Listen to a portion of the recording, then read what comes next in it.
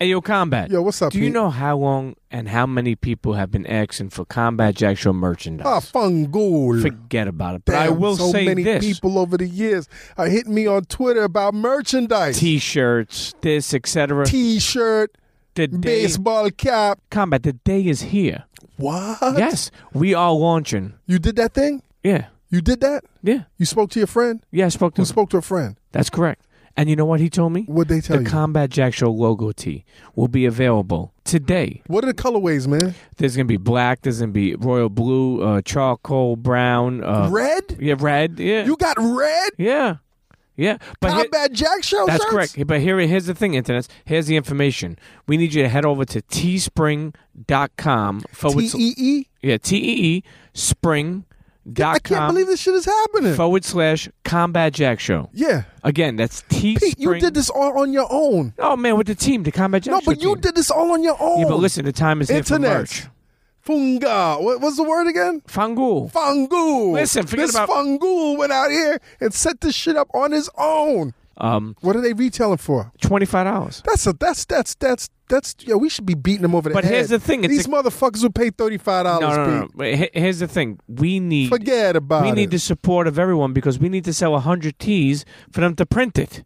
Wait, this is like some T-shirt Kickstarter kind of pyramid thing? Well, not really, but somewhat. Some Jamaicans? No Jamaican. Man. So listen, Combat. Today's the day. The Combat Jack Show logo tees will be launched over at teespring.com / Combat Jack Show. Yeah. Internets, go out and support that shit. Go out and cop yourself a tee. Yo, Pete, you're the best, man. Forget about it. Get ready for combat. No escaping. Get ready for combat. Get ready for combat. Yeah. The Combat Jack Radio Show. Stand up. Hey, yo, Internet, you are tuned into the Combat Jack Show, the CombatJackShow.com. What's Shit, up, Premier what's going Pete? on, Combat? Man, we running, man. Running. We running right 100 now. miles and running. Running, man, knees to chest right now. Yeah. You got black people mad. Yep. You got white people mad. Yes, sir. But that Ebola hit town, B. Shit. That Ebola about to straighten everybody the fuck out. That's right. Maybe that's what we need, man. Oh my God. That Ebola. Yeah. Chill everybody the fuck out. Now I'm so amped. Chill. Because we got a king in the building. That's right. And then We got a king in the building Let's right go. now. God from the underground. King remembered in time. We got Big K.R.I.T in the building. Man, what's Yo, happening, welcome man? back to the Combat Jack Show, K.R.I.T. what's going on, man? Yo, man, you fucked me up right now, I'm B. sorry. I was in a mellow mood. I wasn't feeling I'm all sorry. right today. I Yeah, thought I you- might have got a little bit of that Ebola in me. So we all in this bitch together. No and then you doubt. just played some cuts Thank you. from yeah. Catalactica. Yeah, man. And you gonna have motherfuckers mad at you, B. Let's say that's life. But I mean, for me, it's about putting out that quality music and music that stands for something, and me believing in myself, and that's what it's all about. Now, I heard you on these interviews talking about the concept. Yeah. Catalactica Yeah. from spaceships. Nigga. Yeah. I know you don't smoke no more, man, but what the fuck are you talking about? Hey, I mean, but it's the storyline. It all makes sense. It all literally starts with K.R.I.T was here, which is like from my perspective is like either I'm crash landing or even the introductions like K.R.I.T was here. I came from somewhere.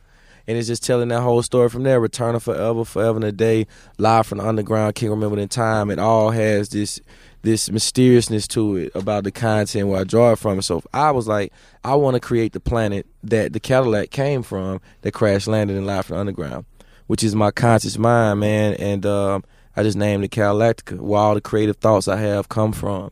And it allowed me to create a planet that it really was whatever I wanted it to be, and everything's a little obscure, and I can say what I want, and I can be what I want on this planet. Yeah. You sure you don't smoke, man? Nah, man, but I started back just a little bit, but Okay, it's still okay. primarily drinking. Okay. But when I was working on this project, man, I was bare minimum with even with drinking. So. Now, are you a fan of science fiction? Or do you, Oh man, I'm a fan of just like movies, music, things of that nature. Science fiction would definitely be at the top. Battlestar Galactica, did you watch that? Yes, I did back in the day. Okay, Yeah, I you didn't watch the recent one? No, I didn't watch the Okay. recent one. I mean, but You yeah, got to get up on that. I got to get up on It's it. a couple of years old right now, but that shit is official tissue. I I would say that, like, I'm definitely into movies that leave you wondering what else happened. I think even with this album, I might leave people wondering where is he gonna go next with this. And so that's what it's really all about, man. Now you look different, man. You know. Oh shit! You got some extra swag with you right That's now. what happened. You got some extra swag. I got a beard. That's what I got. You got I a beard. I'm saying, no, but it's still your aura. Oh, okay. Not only is the beard, but just time, man. It's been a while since I Got to seen come back y'all, to chains. Yeah. A little more jewelry. But I tell you, I'm all about growth, though. Absolutely. You didn't see me like this. Album, doing what I do, and then slowly but surely. The last time we saw you was the day before your album dropped. Yeah. Live from the Underground. Yes. What's different between now and then? I mean, well, first, not only is the rollout plans together, but me creatively, I think this album was from a space where I wasn't so concerned about business. And I was just like, I'm gonna be creative. I'm gonna do what I do. And also just the team and everybody and moving and Def Jam seeing the vision and working with Dutch, Shaka Zulu, and Jeff now. So it's things in motion, and I'm excited for people to see the growth. And I'm just older as a person. Like I know exactly what I want to do now, right? And I'm going for it, man. Now, isn't it a little bit backwards though? Because on your freshman album, is usually when artists don't think about the business. Oh shit! And then they put the record out, and then the second album comes, and they get more bogged down in the business. How did it switch, man? I mean, because I was so used to dropping projects without any rules. Right. It's like we drop a mixtape, man. They're not expecting the mixtape. I'm gonna do 1, 2 months, work on it as hard as I can. We're just gonna drop it, and we're gonna shoot the videos we want. But when you're talking about labels and dealing with business, there has to be a rollout plan. It's weekly things happen. It's content. Then it's corporate. I mean, but then on the flip side, you're dealing with sample clearance. Right. I can't just utilize something that I normally would. And I think with this album, I realized that early. So when I started working on it, I was determined to not use samples, to create from a space where whatever I'm humming, voice noted. When I work with musicians, just give them the raw idea and then we build on it. Because I know that the stuff that I'm normally coming up with is always inspired by old school music anyway. Right. And so that's how I started. I only end up using 3 samples on the entire album. And, that's phenomenal for me. Yeah. You know what I'm saying? Yeah. So the last time around, they was just hitting you with we can't do this, we can't do that. Oh, yeah. It was a lot of songs that, Praying Man had a sample in it. It had to be taken away. If I Fall had a sample in it. The theme song for Live from the Underground had a sample in it. It was probably 65% of the records had samples in the beginning, and at the end of it, I'm left with I have to take those away, right? Because either we didn't have time to clear them, or it was so much you had to go through. And your energy, I wasn't used to dealing with that, and it was an eye opener because it taught me a valuable lesson, and just when I decided to work on my album, how I decided to work on it, and having enough time to figure these sample things out if I decide to. And I could also imagine that you went through some growing pains because you just mentioned that you was independent. And now you got these strange people telling you what to do. I mean, it's an adjustment. Right. You know what I'm saying? And not only that, but you have people paying attention now. And that's something you are usually, when you're coming from a place where you're just hungry and you want people to hear your music, it's a real I don't give a fuck mind frame. Right. But when you get to a point where people are like, oh, we heard that, we can't wait to hear what's next. Depending on, that's a lot of pressure. And I'm one of those people that I'm always trying to literally do better than my last project. But it's like I couldn't escape K.R.I.T was here. Right. And then I couldn't escape Return of Forever. And then I dropped Forever in a Day a month before my album came out. And it was just so much content to drop an album. Right. And one of these projects was free. And it had all the samples I wanted to sample. Other project, no. It didn't have all the samples I wanted to sample. The single came out 2011, which was Money on the Floor, but it didn't drop till June 2012. Right. That's a large gap for people to wait on an album. Now, you're also very fortunate, man, because most new artists, after their first album, if it's not a smash, especially in this day and age, man, we got ADD. We on to the next. Yeah. Why do you think it is that people kind of want to hear what you got to say the second go around? I mean, for me, it was all about, I don't feel like I'm not trying to be a superhero in hip hop. I'm just really being myself, and I draw not from that last record I heard, though. Oh man, but that's still, that last record I heard. But that's still me. That's still me being passionate about my craft. Right. You know what I'm saying? It's like the music, I do my best to really help people understand, like, I'm relatable and I go through what you go through, even with following your dreams or being nervous or I'm not being understood. Sometimes I deal with all of this and I put it in my music. And I think people still know that for me, it's always been about quality over quantity. So it takes me a little longer to put the music out, that I always stand on what I believe in my music, no matter how music changes. Like, I'm still literally drawing from myself and what I put out, because I feel like the story hasn't been told all the way yet. Right. It's not over, you know? You miss being independent? I will say that there's certain things that come with being independent that creatively you can just maneuver how you want to. But there's a part of me that had to realize that I have to and I want to put my music in a space where more people can hear it. Right. Because I feel like I have to say something. And there's a message always underlining in these songs. Even a record like I Got This Here, Fuck These Hoes and Fuck These Hoes, I still have to look at it like God got me. You know what I'm saying? Right. Like, and it's always been like that for me, because I never take it for granted. I just know now, and I'm figuring out, like, I want more people to hear what I got to say. You want to be on a bigger platform? Yeah, I mean, because I know now more than ever that I have something to say. But definitely, as far as my music being genuine, you know what I'm saying, and me believing in the fact that I'm coming from a place where I'm actually rapping about my real life experiences. I know that people can take that and that they understand that when I put a song like The Vent on there, not only am I putting it on there for them, but I'm also doing it for myself. And that music is ultimately a therapy for me as well. And that we all going through something. Right. And you see it at the shows too. You know what I'm saying? Why are you being so genuine? Because we live in an age right now where it's so hard for me to understand what's genuine right now. I've been listening to particularly a lot of stuff from the South right now. Yeah. And we talked about it off air. Okay. You know, I just listened to Rich Gang yesterday. Okay. And it, you know, I'm surprised that it caught my attention throughout the entire. It sounded good, but I was like, I can't tell what's genuine. Okay. It just sounds so crazy. I mean, for me, and what I paint on my picture, because hip hop is an art form. And when you say art can be whatever you want it to be. Yes. And so for me, it's also drawn from just growing up. And the whole, if you ain't got nothing good to say, don't say it. My grandmother played a big part in my life. And a lot of the morals she taught me, I can't run away from them regardless of the fact. And if I did, I got family around me, and they'd be like, I know you, that ain't you. Yeah.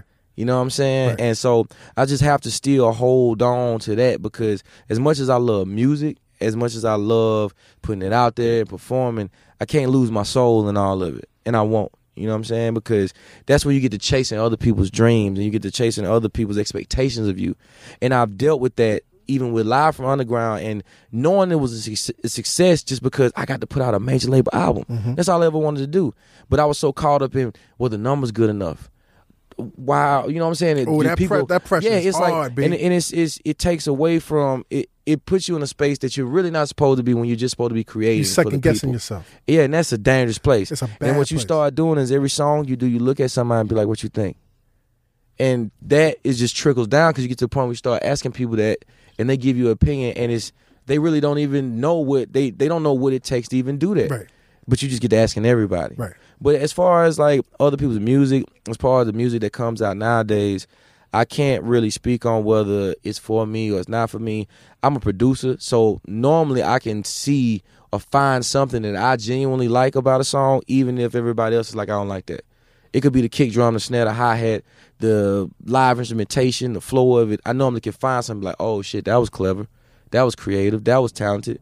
And I'm starting to become more and more like that when it comes to music now, because I have to grow as a producer.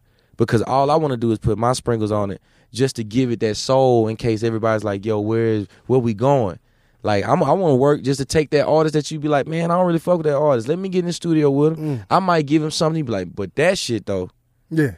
You know, and so I think that's what music is supposed to be. It's not always supposed to be the same. It's not always going to be something you like. But at least when like we respect each other enough that when we do work together, it creates something where my fan base will like it. And their fan base will like it. And then everybody will come like, oh shit, this shit is jamming. I never expected it. So we about to have a K.R.I.T. Rich Gang collab or something like that? I mean, but you know, I definitely rock with the homie Rich Homie Quan. You know what I'm saying? And so you never know what may happen musically, because again, I produce. I don't, even if I'm not rapping on a song, I just love making music. And when it comes to some of the soulful records I got, I want to hear all my partners on one of them records where it's stripped down. It's not about what you got. It's not about materialistic things. It's just about what you're going through right then. And I'm geared up to do a record for everybody on the album as far as I'm concerned like that. That's dope. Now, it's interesting, man, because from the outside looking in, it would seem as if coming to a major label like Def Jam, they'd be the one putting the pressure on you to do this and do that. But you just said that you put the pressure on yourself. Yeah, I mean, it comes from all different directions. Right. But at the end of the day, I'm like the dude that's like, is it good enough? Right. You know what I'm saying? Because I know I'm competing with myself. And K.R.I.T. in 2010 had a different kind of hunger. It was a different kind of sadness in the music. It was I spent so much time in a room making beats that that samurai sword I had was sharper than what it is now, because now you tour. Now you want a vacation. Now you try to go see the world because you need more content. You need more things to talk about. But I was in a room. And so I had nothing but time to be like, I want this to sound like this. I'm going to have this sound like that. I'm going to do a song like this. That's why K.R.I.T. was here. It's all over the place. It's so many different sounds and East Coast, West Coast feel, boom, boom, boom, because I was in one place, focused and determined to make it to where somebody going to like one of these songs.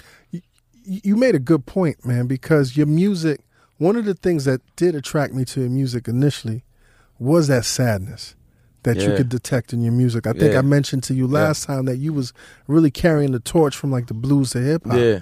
But your music don't sound sad right now, man. It's sounding aggressive. But that comes from the confidence that I've over time and doing these shows, and just the supporters believe so much that keeps you going. Right. And at the end of the day, they want to make sure and see that you believe just as much as they believe in you. And so I think now more than ever, musically, creatively, I know that I can keep doing this, and I ain't going nowhere. Right. I'm over 200 songs in, brother, and I still can write new content.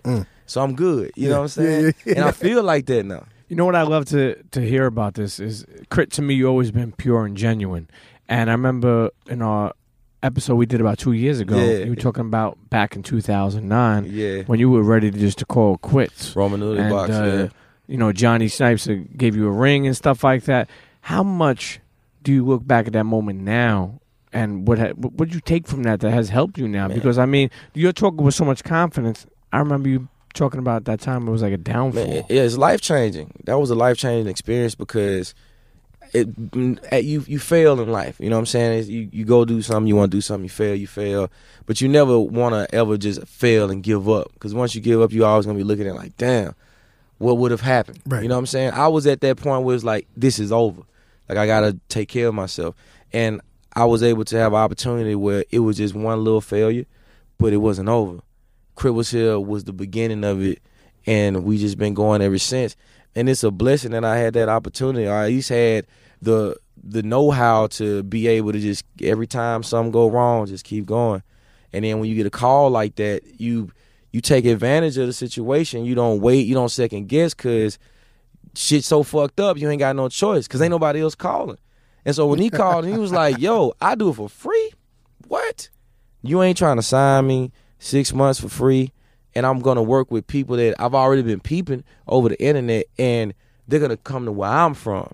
I'm not going to go there, but we want to go shoot that shit in Mississippi. And they're going to fly out there, and they're going to drive, and they was riding with me. They met my family, and we was in the hood, and I was like, oh, shit.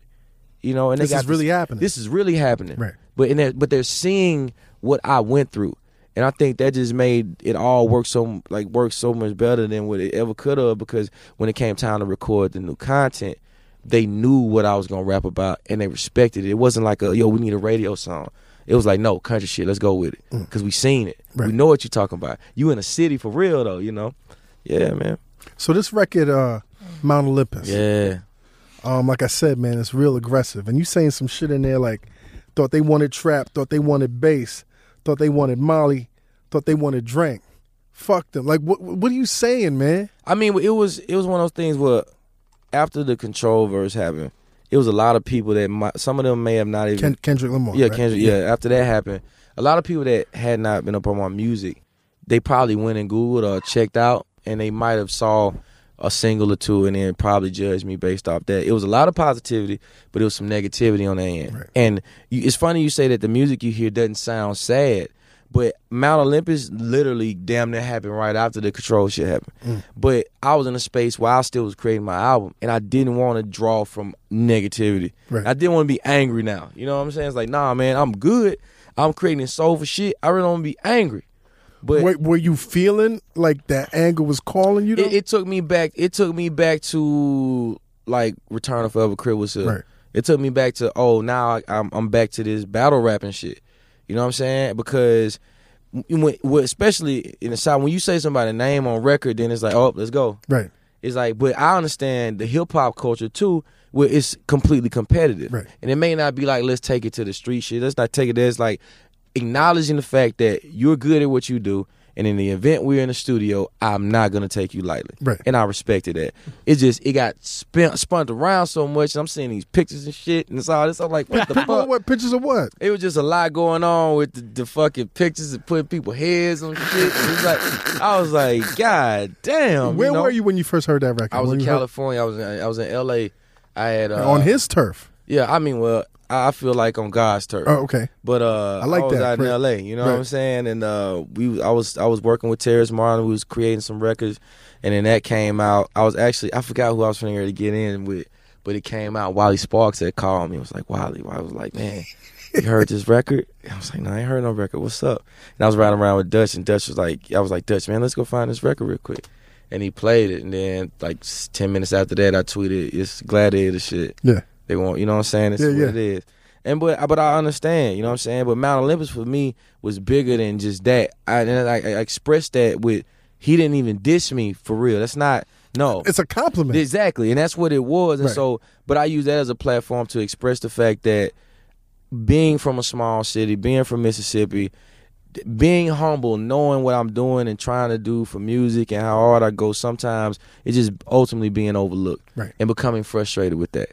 And I put all that in the record on top of wanting people to recognize some of these underground Southern artists that people do take from their music that never get paid homage. Right. The idea that just because you can put similes together and you carry a cadence, to me, doesn't make you lyrical.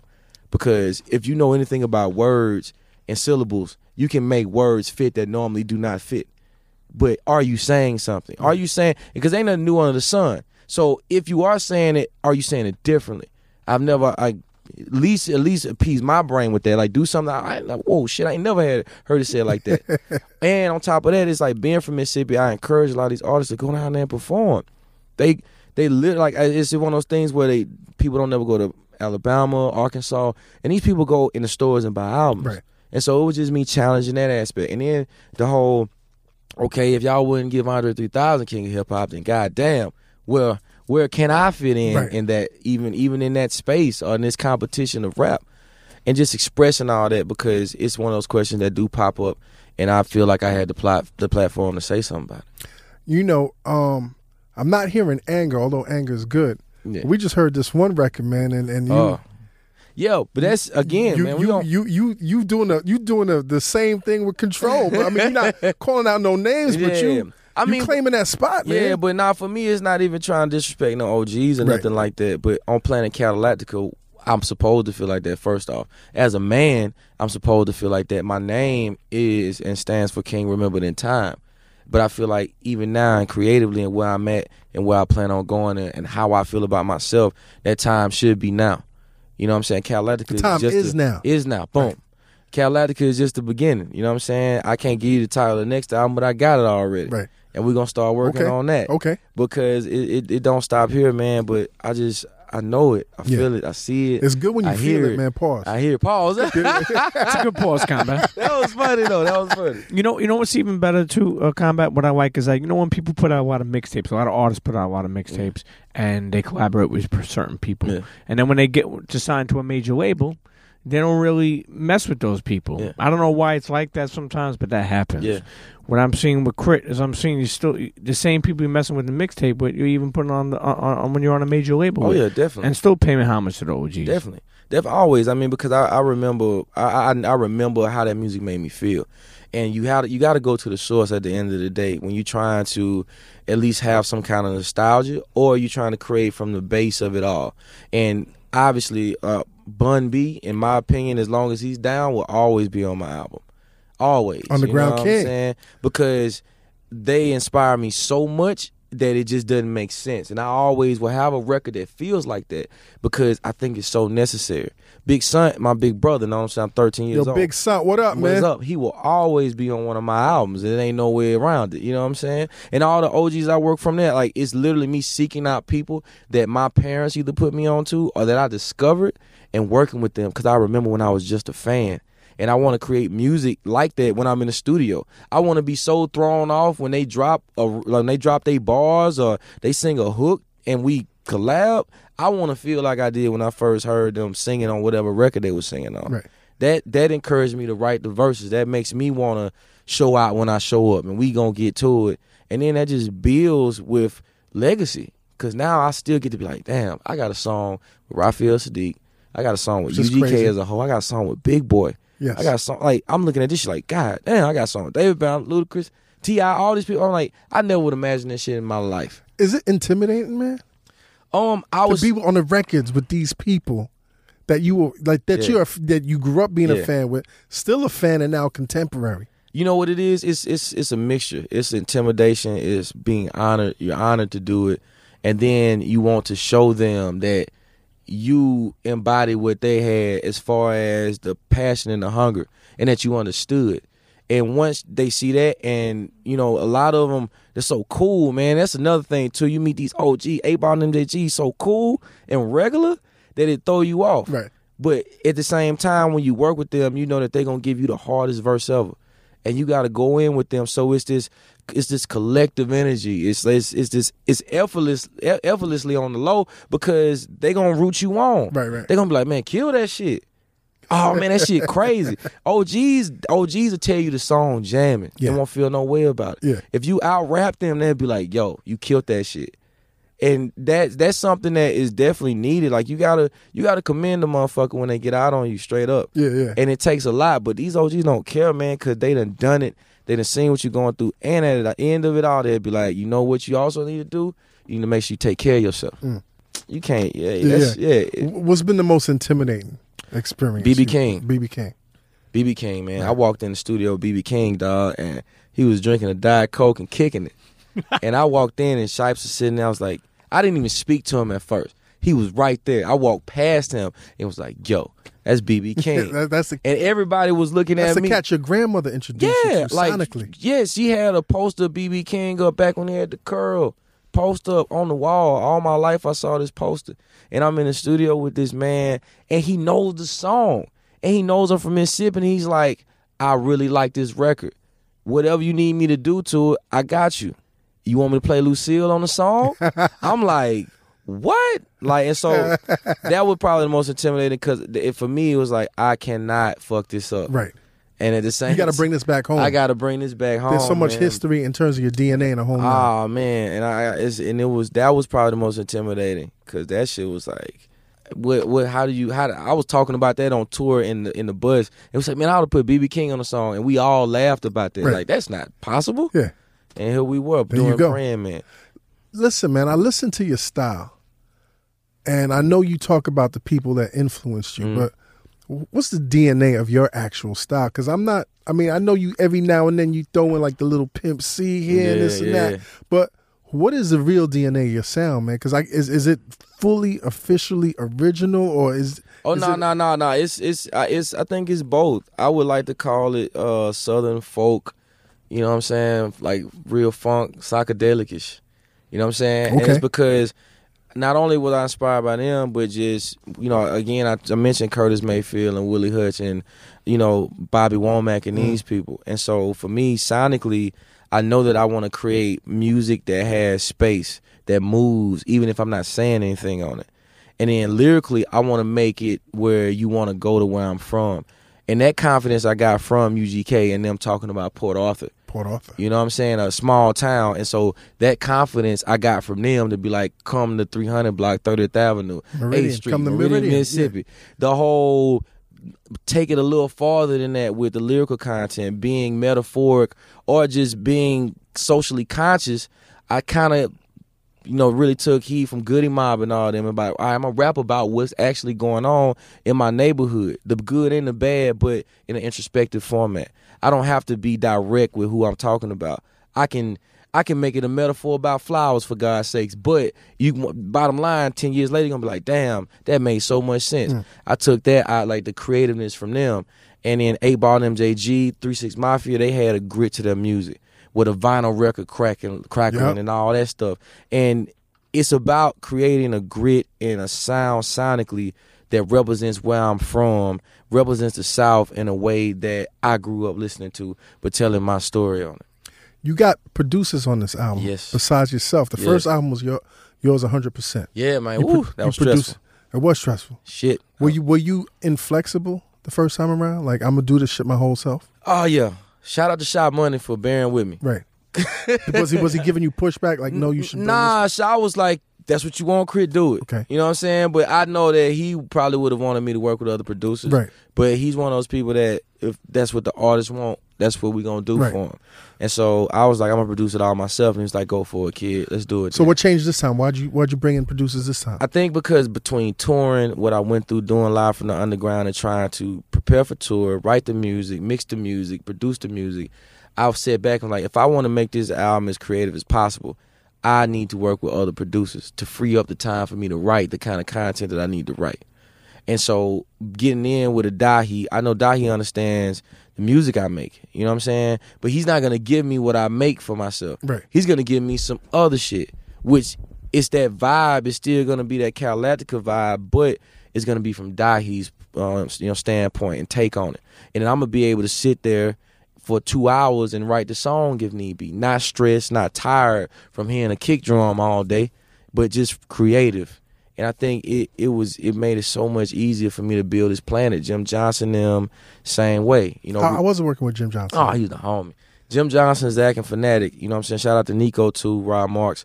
Like, they have a team. And I went down there. Jim was familiar with my music, played me 3 beats. He was like, K.R.I.T, write whatever you want. Do what you do. I did that. Then he was like, all right, K.R.I.T, we're going to create something from scratch.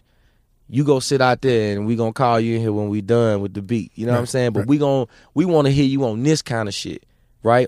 Boom, made the beat. Rico Love came through. And, you know, him and Jim Johnson got a relationship where they always, you know, producing and writing together. And Rico was like, bro, I'm going to give you a hook on some relatable shit and you still going to be able to do you. I'm going to go in here. I'll be right back. You know what I'm saying? And then coming up with Pay Attention, as soon as I heard it, I was like, I'm going to do me, but I know how I'm going to do it this time. Because I don't feel the same. Yeah. They're going to think I'm going to the strip club, but not really. I mean, yeah, when I heard Pay Attention, it sounded so contemporary, so unlike what I would expect from K.R.I.T. Yeah. But it's you doing you. Yes. You know what I'm saying? And that's what it was all about.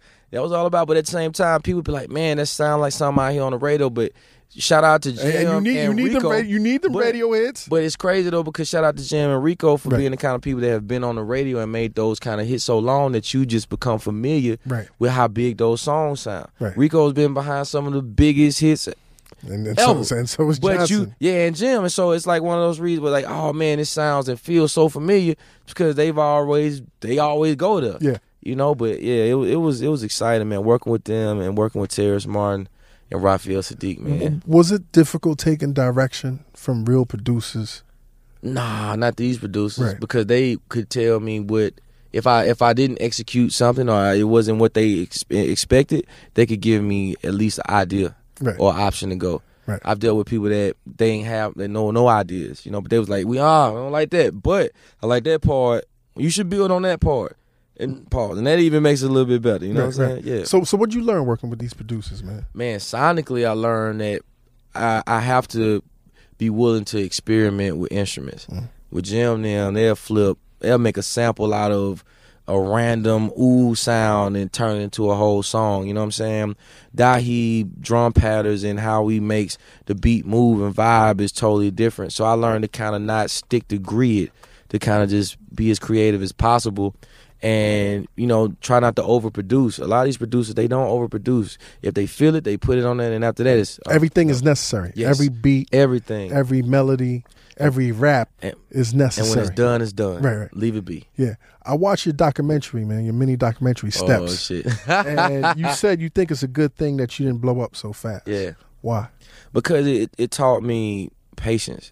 And you get to chasing other people's dreams. You see somebody else's success, and you feel like you deserve it right then. And is that how you felt before? I felt like I got to a point where I wanted to be heard so bad that I was like, why isn't it happening for me right now? And why is it happening for them? I mean, yeah. I mean, and what that does is you start focusing on somebody else's career more than your own. And that's when you start fucking up. Yeah, exactly. And so what I did was I took a step back and I went back to listening to my previous projects. I focused on producing for other people and just the music I started listening to. And then I was like, you know what? That doesn't matter. You know what I'm saying? Not only am I happy that they're being successful, is that my time is going to come eventually. And when it does, it's going to be right on time, you know? I'm glad you said that, man, because, I've seen over the years so many capable people. They have something, and they're on their path, particularly in the 90s. Like in New York in the 90s, I dealt with more than a handful of creative people. But at a certain point, they all started following Puff. Yeah. And once they started following Puff, that was it for them. Yeah. That was it. They gone. And I'm talking about people that might have even been more talented than Puff. Yeah. But they didn't stick to their script. They stuck with Puff's script, man. I mean, because when you see a formula that works, you know what I'm saying? It's like normally you use that formula. And somebody's getting it. And they're getting it like, man, like crazy. And, I mean, and everybody wants to be successful, you know what I'm saying? So you take pieces here and there, but that might not be your journey. Right. The way another person getting it might not be for you. And if you're not mentally prepared to even venture into how hard they're going, you're going to fall flat on your face. Yeah. Yeah. I want to commend you, man. I was watching also your interview last year with the Breakfast Club. Oh, yeah. And our boy, friend to the room, Charlemagne. The homie, yeah. And he was really trying to get under your skin, man. And it looked like he was getting under your skin, man. What was that experience like, man? Because it looked like, Charlemagne does what he do. Yeah. But he was a little disrespectful, too. Yeah. And, like how'd you maintain that composure, because man? I understand that. I think that's a part of it all too. Like, I almost seeing somebody break. Right. But for me, it's like it's always coming from a place where I'm gonna also stand up for the people I work with because I work with them every day, all day, and I know what. And you believe in them. And I believe in them. You know what I'm saying? And so it was one of those things. But I also know what kind of representation I'm trying to be. Like, for Mississippi is concerned, and musically, man, there's so much going on. There's so much soul, so much positivity that I really don't feel like acting out over something that really isn't as important as the message in the music. Nobody's threatening you. Your life ain't in danger. It's for me, it's about, all right, so past that, go get this project because I got this record on there with BB King. Go listen to these artists I work with because they're actually talented and they're on a path to do something special too. And I mean, but I was still in the point too where Live from the Underground was out and he had touched on some topics about, well, what Def Jam at? All this stuff. Yeah. So it was like Def Jam ain't supporting you. I mean, but it was crazy. But it's like your record's a flop. Like it was a lot going on, man. And so it's hard not to be like, what the fuck? What are you talking about, bro? Like, so, but for the most part, man, for me, it's still about always remembering to not take this for granted. And that shit, it could have been a point where I could have never spoke to him. I could have still been walking up down the street trying to figure out how I'm eat. So if this is what I got to deal with Charlemagne, and that, I was like, cool, man, fuck it. You know what I'm saying? Yeah, but I'll tell you also too, it's funny because it's like K.R.I.T has always been like, just a good dude. Like, I can't picture you going crazy. Like that would have been, but and I know that you had to go crazy. And you're like, what's a mad K.R.I.T like? You know what I mean? Oh man, y'all never see that. Y'all never see that because it's the only people that have seen it is my family. Because I was also taught my dad was strong, like everything is mental. You never want to let people see you in a space where you can't control your emotions. You know what I'm saying? And if you feel like you can't, then you need to go chill out and talk to somebody that knows who you are. Yeah. Because we in a space and a platform where, again, it's not only me representing myself, but I'm representing so many other people. And it's a lot of young people that probably see me and was like, man, I'm so glad that he didn't freak out when he got booed in New York. I'm so glad that he held it together on the Charlemagne thing. I'm glad how he handled the control verse situation. Yeah. Because you got to think all these situations out. Because some of this is literally just because somebody is wanting to see what you gonna do. It's a test. It might not even be personal. You know what? And so 9 out of 10, it's not personal. Yeah, and so when you go overboard, then it's like, where do you go from there? Yeah. I'm sorry. Shit, that ain't enough. That shit Hell is no, that ain't enough. How I'm supposed to tell you about my album after I done went overboard? I'm not invited in that motherfucker no more. Straight up. Yo, it's crazy, man, that your pops introduced you to like classics like NWA and Ghetto Boys. And you spoke earlier about, the reason why you stay so focused is because you don't want to get called out by people like your family and your friends. Yeah. Have they had to call you out? Nah, never. I think my uncle, all my uncle did was hit me with was like, yo, I love Live from Underground, but I don't know half the shit you talking about on there. I don't know what the fuck you mean by some of that shit, but I love it though. You know what I'm saying? Right. But for me, it was kind of like I wasn't any dope boy that I was around knew that I had the capability to rap, right. And whatever I saw, they were more encouraging for me. Like, yo, fuck with this rap shit. You know what I'm saying? And that's what you do. You play baseball. You good at it, little nigga. Fuck with that baseball shit. You actually smart. Go to school. You know what I'm saying? And so all of them, even now, being the person I am, if I was to ever come out my mouth and say some extra crazy dope number, like I was in the street, I would see these people and they'd be like, I know that ain't true, right? Yeah. You know what I'm saying? So I keep that in mind. And then I got people and family and friends that have lost people based off that game. I'm not here to embellish something that there's people that the way they look at it is like, man, we losing lives out here. Like, no. So for me, it's like I stick to my roots. I love music. I love women. I love drinking and kicking it. I love old school cars. I love player shit. You know what I'm saying? Candy paint, subs and shit. And so that's what I'm on. And just real life relatable things that we all go through, ups and downs. You still with your girl, or you Oh, I'm chilling, man. Yeah. I post. You know me, man. I've never been a public domain kind of individual with that kind of stuff. But yeah, I posted a little picture. I'm kicking it right now. IG. That's you know nice. me. That's how you know I'm really kicking it now to even do some shit like that. Yo, you kind of blushing right now, man. I'm just thinking about like, damn, this is the first time somebody asked me about this shit on radio. Yeah. Hey man. I knew it was gonna happen, but I'm happy. That's why you like, yo, Chris, I hear you a lot of confidence. You happy and shit. No, that's good, man. Yeah. Is it hard though to be focused like that? Because I know the industry.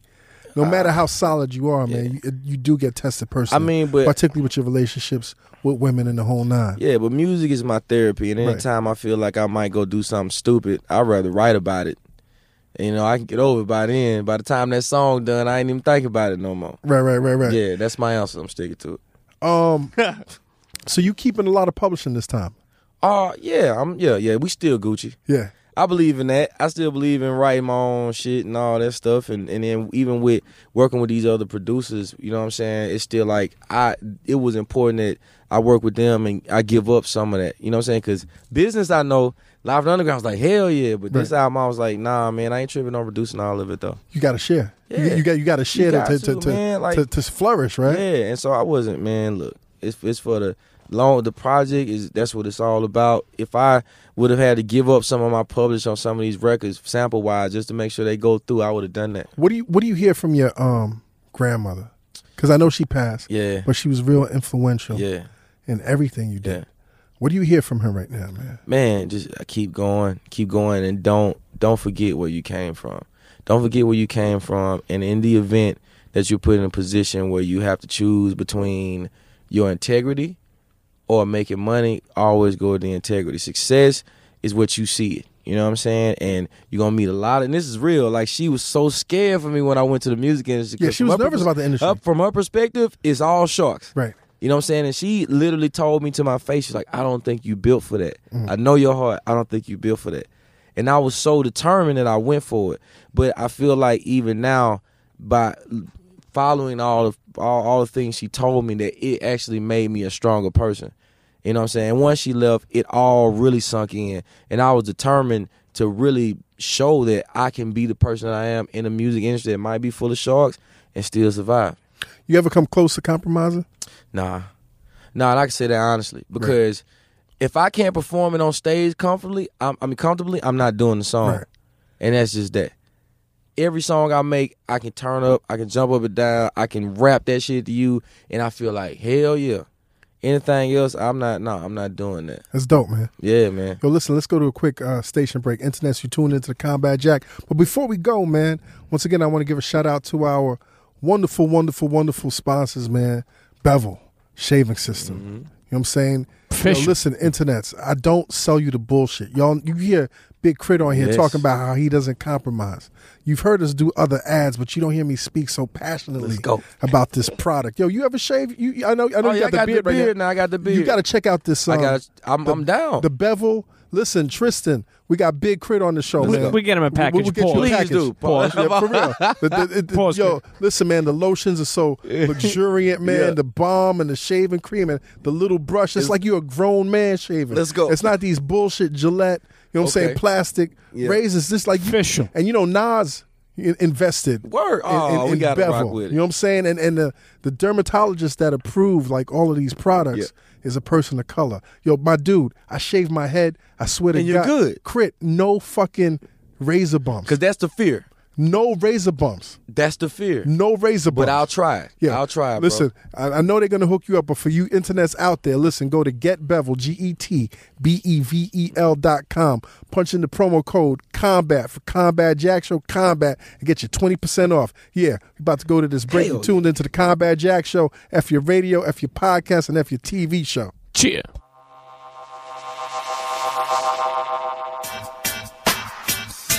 Internets. Yes. The Combat Jack Show will be live at A3C, October 9th to October 12th. We're doing a bunch of shit down in Atlanta, Georgia. You need to come and check us. I mean, hey, King, what do we got going on the first day? Listen, October 9th, 2 p.m., the Combat Jack Show live with Ninth Wonder and special guests. Cheer.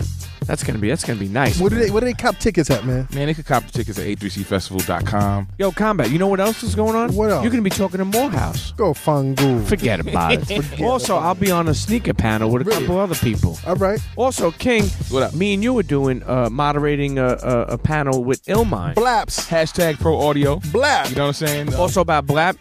Me and Combat will be joining you. Interactive interview with Illmind. And then we got Celebrity Blap Saturday, October 11th. And we got some other shit in our pocket that we crazy. can't even talk about because A3C will kick us off the motherfucking bill. Whoa. Here we go. Whoa. Here's the last one I got. And then the block party. And the block party, yeah. You got to eatthis.com. That's correct. But check this Eating out. a lot of sauce. Make sure and follow Combat Jack Show on Twitter. Make sure and follow it on IG, Combat Jack Show, to find out where we'll be, what's going on, and keep up to date. And if you're out at A3C, say hello, stop by one of the events we're doing, and fuck with us, internets. The Combat Jack Show at A3C in Atlanta, live. 10th anniversary, A3C. Fuck with us. You know we got it. Cheer. Internets, you tune into the Combat Jack Show, the CombatJackShow.com. Cheer. I am your host, Combat Jack. We got Premium Pete in the building, and we got the King in here, man. We got King remembered in time, and we got Big K.R.I.T in the building. In this thing chilling. So, K.R.I.T, man, what'd your pops think of this album, man? Man, my pops is he was excited. I think sometimes my pops don't know what to say to me musically. He's heard so much of my music too that he wants to give me advice, but he don't know how to, or even if it's jamming, I think he don't know what to say to me. So normally he kind of goes this generic thing where it's like, hell yeah, Jay, I love that shit. You know what I'm saying? And I think that's dope. Yeah, man. but I take that as if it's like he's literally like screaming about the record, but I know that's his energy level. You want more. I mean, but I got in the habit of not wanting him to say more because I know his energy level is that. Right. When his football team, Kansas City, scored a touchdown, it's like, hell yeah, they scored a touchdown. That's his energy level. So he was really screaming on the inside about the album. Right. You know what I'm saying? That's dope, man. What else? Is your pop still listening to hip hop? Hell yeah, he listened to me. Yeah. Who else does he listen to? Of course he listens to you. Yeah, he listened to me. He definitely listened to Big Son. It's crazy when he go on my, like, he literally follows the BigK.R.I.T.com. Right. And he'll tell me about songs that came out that I featured on, and I'm like, how the fuck did you hear that? So any artist that I happen to work with, you know what I'm saying, he listens to them, he hears them. But yeah, me, Big Son, he listened to Bun B. He still listens to old UGK. But he got older now, so he on his... He just listens to the older shit? Yeah, older shit or his, like, grown and sexy random shit, which is kind of weird sometimes, you know what I'm saying? But I let him rock with it, you know? You know, I think it's also amazing, man. Like, we had Stali on the show a couple of weeks ago. Homie. and his New York cred, even though he's from Ohio, his New York cred is so official. And the thing that you guys shared, man, was that slice in time a couple of years ago, man, when Damon had the DD 172. I think that's the first time I actually met you, man. And you were in that creative bubble, man. Like talk about that, man. You was working with Currency, Ski Beats. Was down there, Creative Control. You know what I'm saying? It's one of them things where for people to see you go out of your comfort zone, and for me, that would be going to Birmingham. I went from Birmingham to Atlanta, then I came to New York and started working with artists like Smoke DZA and everybody. It's just Tribeca. Yeah, literally. Yeah. What it did was that they really, all right, we take you seriously because we see now you willing to just go as far as you can. And so DD 172 is one of those places where you had all these artists from different places under, you know what I'm saying, this roof, and Ski Beats is creating these soulful, crazy records, and we were all collaborating over these tracks. And I think that was kind of brand new. It wasn't like we were trying to out-rap each other per se, but it was like, yo, I got an idea, jump on this record. That's literally how the whole Skyborn record happened with me and Currency. I was just there, and we was kicking it, and they had heard something. They heard K.R.I.T was here, and Currency was like, yo, bro, do the hook to this record and do a verse. You know, and that was the beginning, right? And that was the beginning. You know what I'm saying? Which is crazy that it was that long ago. You know what? It was long ago, but it doesn't seem that long ago. But when you look back and you look at that class, like yourself, Currency, you know what I'm saying? Style Lee, Wiz Khalifa, you know what I'm saying? That's Smoke DZA. That's a special class, man. Hell yeah, and it was great because we left there. We was able to tour. We did our tours too with each other. Smokes Club tour. I went on a Wake and Bake tour, and it's obvious that when I first time I met Wiz, and I had already known Currency. First time I really met Wiz face to face was at South by Southwest, which was the day we did Glass House, which was the beginning of something totally different too. And I was just thinking about all these instances, man, and I was just like, I felt blessed that I was in the right place at the right time to work with the kind of artists that also wanted to work with other people at that time. And I tell a lot of people, Wiz and Currency were the first people that I saw full-blown touring off of mixtapes. Right. You know what I'm saying? Like, whoa, we gonna when the world didn't even know about them, but they was touring. You know what I'm saying? And that pattern was like, oh shit. And it gave me the working with them, and also my fan base wanting to see me perform. It gave us that excitement of, well, shit, we're gonna go tour too. And then we all started. Smoke was touring, everybody, and we built this foundation for ourselves that not only we can just work with each other whenever, but we got a solid foundation. Right. And these people support, and they know where we've been and what we went through. You speak to Wiz recently, man? Yeah, I reached out to Wiz to jump on one of my songs on my album. Okay. And he jumped on it. I haven't spoke to him recently since any of this stuff. You've been talking to me about. Yeah, because he going through a lot of shit right now, man. It's crazy, man. Yeah, but you know what? It's one thing where you see the personal life situation that people go through. Sometimes I look at it like, damn, it's sad that you got to deal with that in a place where everybody's knows. In your fucking business. And I know, just based off of the music and the homie, I know that he probably would much rather handle that on the personal. Of course. As a matter of fact, he said recently that his relationship was private, and all of a sudden now that shit is all out there. Yeah. You know what I'm saying? And it's got to be difficult to deal with, right. You know what I'm saying? Because at the end of the day, we do music, but we want to protect our families, and we want to protect the people that aren't a part of music, and you never want them to become a target either. And it's just one of those things where I'm praying for him and his whole situation.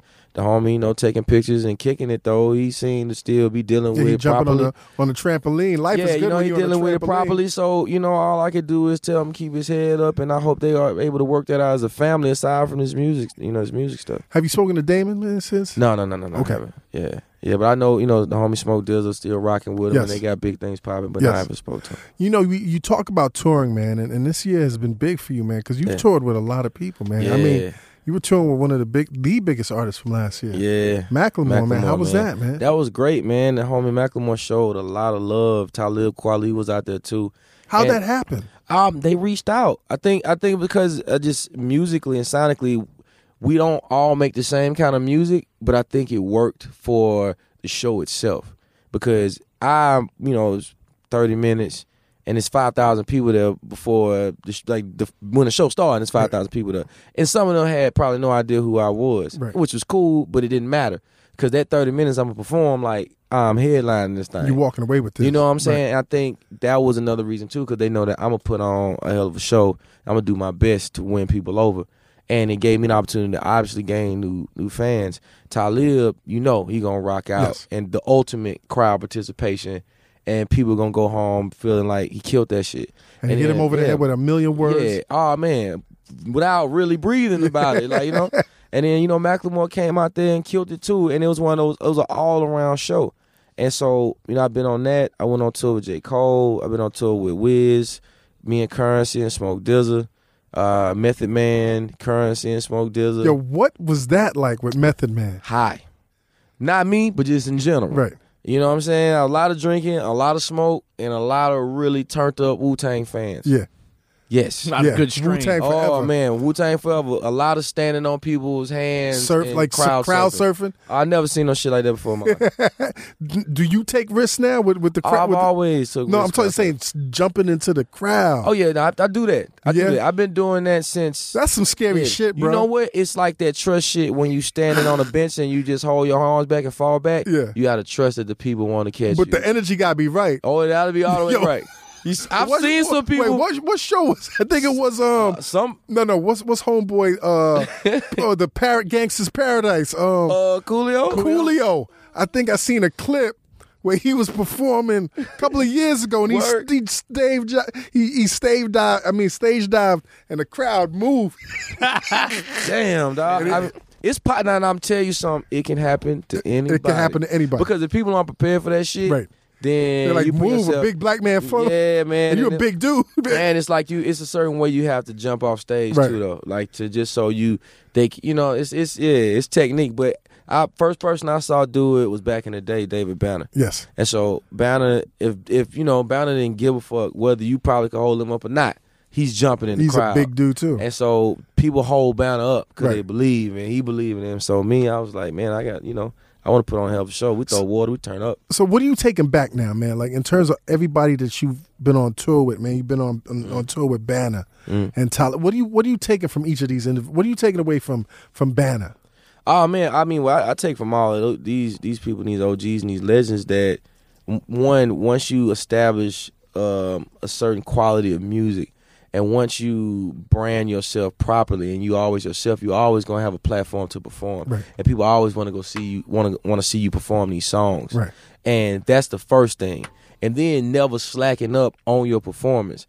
They take their performances so seriously, and it's all about giving the best performance to these people. And I'm talking about it don't matter whether it's 50 people there or 10,000. I saw Banner crowd surf in a building where we was doing Red Bull Freestyle Challenge, and he performed 2 songs, and it probably was only a cool 30 people that could hold him up, and he still crowd surfed.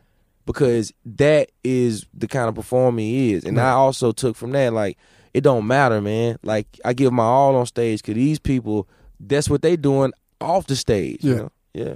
What'd you pick up from Macklemore? What did you learn specifically from him? Man, and a star that big. The thing is that I becoming so familiar with his music on tour, I got the opportunity to see him perform, and when their performance is so cinematic and theatrical too, that I think they took it to another level. That even though the album was independent and it was the first album that took off, they took so much pride in detail and showcasing not only that. Yeah, we doing these hit records, but I'm going to build a theme for it all. And then he didn't mind the honesty. It was a lot of honesty at his shows. It just, let's stop the music, and I'm going to explain to you why I don't do this anymore. Yeah, I used to smoke and I used to drink, but I don't do this anymore. But still be able to have fun at a show. Because at the end of the day, to put on a show like that and be completely sober, that's something to be proud of too, though. Yeah.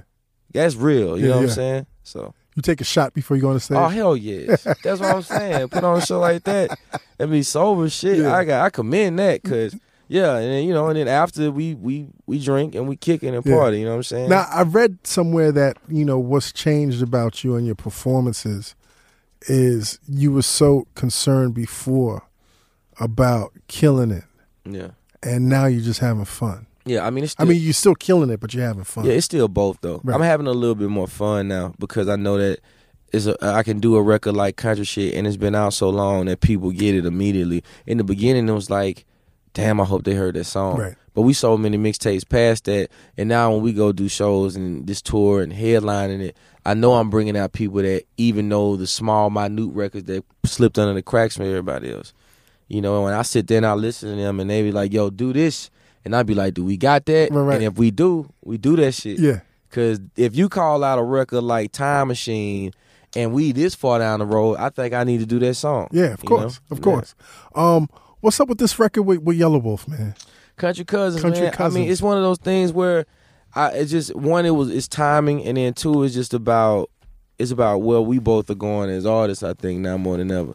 You know what I'm saying? Because creatively, the space that Yellow might be in now, it might be different than where we were when we was talking about it. And how long ago? That was like about 3 years ago, 3 or 4 years that was ago. a while ago. Right. You know what I'm saying? And so you just grow as artists, and musically, you may not want to do that kind of music anymore. You might not want to have that kind of content. Right. And so it's one of those things where it could happen or it might not happen.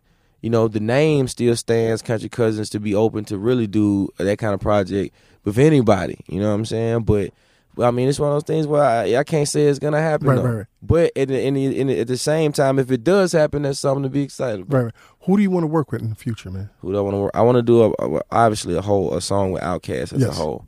Esperanza Spalding. I want to do a record with her. Def Cab for Cutie. Paramore. I would love to do a record with them. They're from Mississippi, which is dope. Yeah, man. Those are the people right now that I'm like, yeah, I want to do records with these people. And then of course Adele. You know what I'm saying? I do a whole song. Damn, you shooting for them. Like, Goody and Mob. I'm not mad. Oh, yeah, you got to shoot for the stars. yeah. But I feel like if I got B.B. King on a record, then we can make it happen. You can make everybody happy. We can make it Right. happen, you know what I'm saying? Goody Mob, Bob that'd be- Dylan, you that'd know be what I'm saying? good. These people like that I listen to their music, and I'm inspired by them, and I feel like I can do something so different with You them. still want to work with Premier? Hell yes. Yeah. Oh, it's always. Every Yeah. time I run into Premier, we'd be like, yeah, I know. I can't even imagine. Man, to do a project with Premier and Ninth Wonder Yes. together would be crazy. Right. Yes. Mm-hmm. And that sounds like an ill But Knife mixtape right there. Next time we talk to Knife probably tell you K.R.I.T full of shit, because I was supposed to been going to North Carolina, and I apologize, Knife, but he know like we gonna put it together, because I got four. Let's make that happen. I got 4 records with Knife that nobody's heard word? yet. We Yeah. about to interview Ninth down at A3C, man. Talk to him, tell him to play you some of them records. Now you know what? And you won't mind if he plays them in public. Yeah, Okay. tell him to play the record for you. Definitely, man. Tell him to play Guillotine Flow. Remember that, Pete. Hour? Yeah. When does this album drop, man? November the 11th. The album comes out. Galactica. November 11th. Yeah, Planet. And tell the internets what they can expect from this. Oh man, soul, grit. I mean, definitely taking advantage of the fact that I created Live from the Underground and explaining the story from where this Cadillac came from. And just knowing that Galactica is also just my conscious mind, and I had to call it something, which is this planet. And on this planet, things are a little obscure. They're a little different. Sonically, I'm trying to tell you something. And it also has the feel of from the creation of life to the ending, and all the things that go on, and all the doubts and all the insecurities, the love, the pain, and that threshold, all that in between, all that goes on Galactica. There's a lot of skits in there?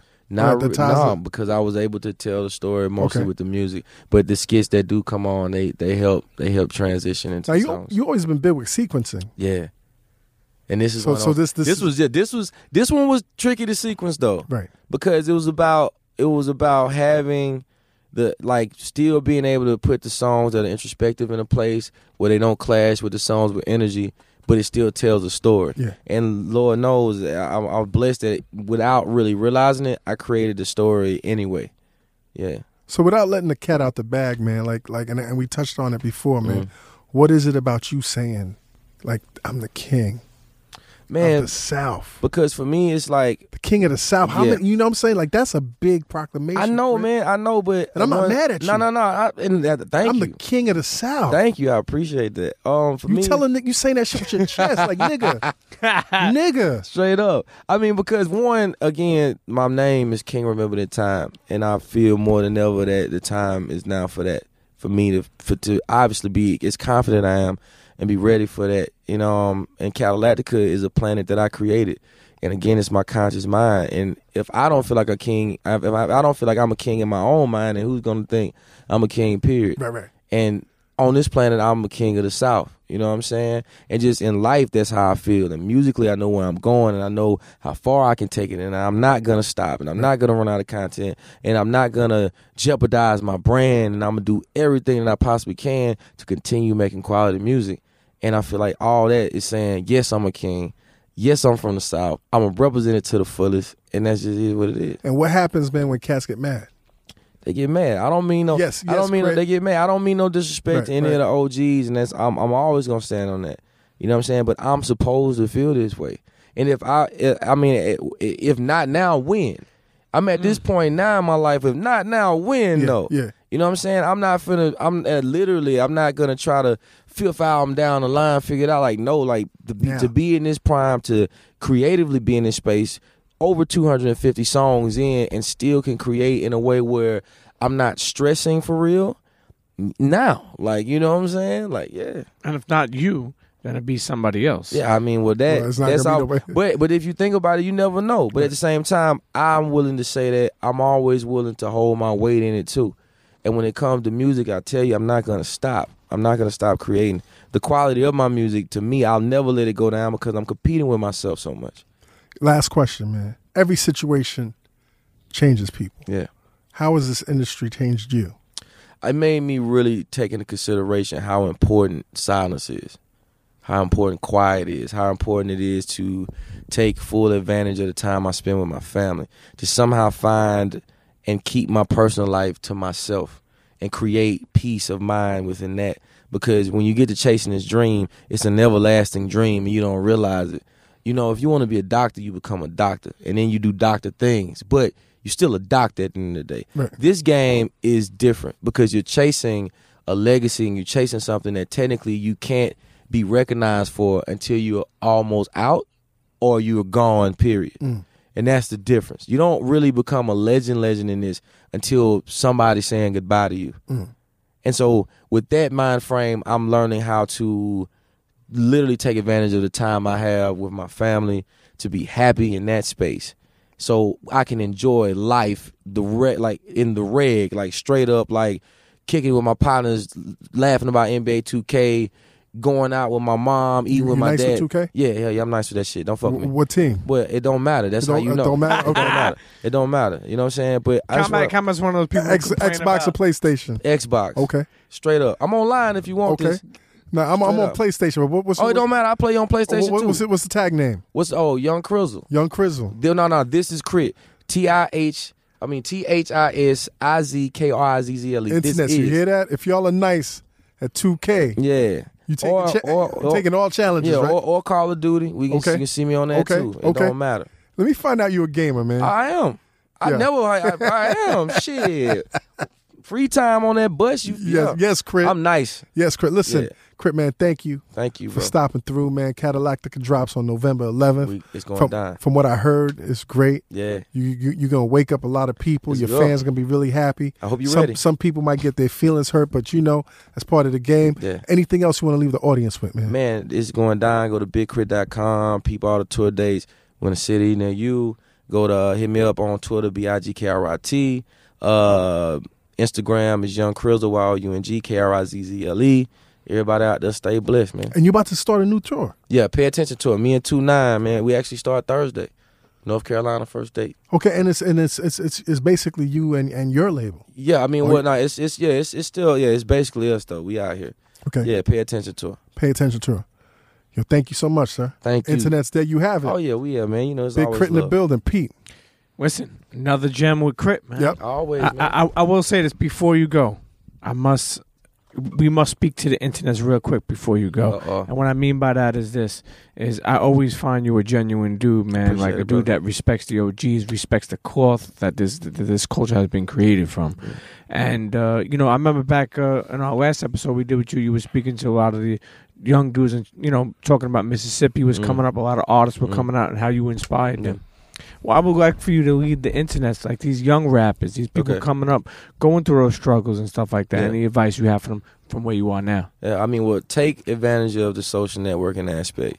That domain has been created and has evolved to the point where you don't need a large amount of marketing dollars to put yourself out. millions of people can hear your music. You have to be willing to find your fan base and stick with them and grow, and they'll support you and promote you, you know, and don't expect anybody to put you on. I think a lot of people get that twisted, and even if they're from your city, don't expect anybody to put you on. Don't come in with that entitlement, man. Like, it doesn't work that way, because people respect you when they see you grind it out to the max, and then when you get there, you'll appreciate it more, and you'll stand on your own. I mean, ultimately, having vouchers is all good and dandy, because a lot of these people are, once you finally do make it there, they're gonna be real. Like, I've been hearing about you. I just been waiting on you to prove to me that you really wanted this. And that's so important for your personality. Because when you get in front of you get in front of real people like y'all, you know what I'm saying? And they ask you a question like, man, tell me about what you've been through. Tell me. And you be like, well, you know, I really just got picked up. That your story gotta be more than that. Over. Yeah, it's like your story gotta be more than that, man. Film everything you do, all your YouTubes. People want to see your journey and your growth. You know what I'm saying? Ride with the team and try to always incorporate the team you started with. Keep people around you that know you for you, because it's very important. You don't want to get caught up in the image, in the branding of yourself if it's not completely you. You very easily lose yourself. Lose everybody around you that really loves you, and then you're put in a space where you're looking at everybody with paranoia on your mind. Like, do you really fuck with me? Do you really love me? Don't become a bitter rapper because it hasn't happened yet for you. A lot of people stop early because they're bitter.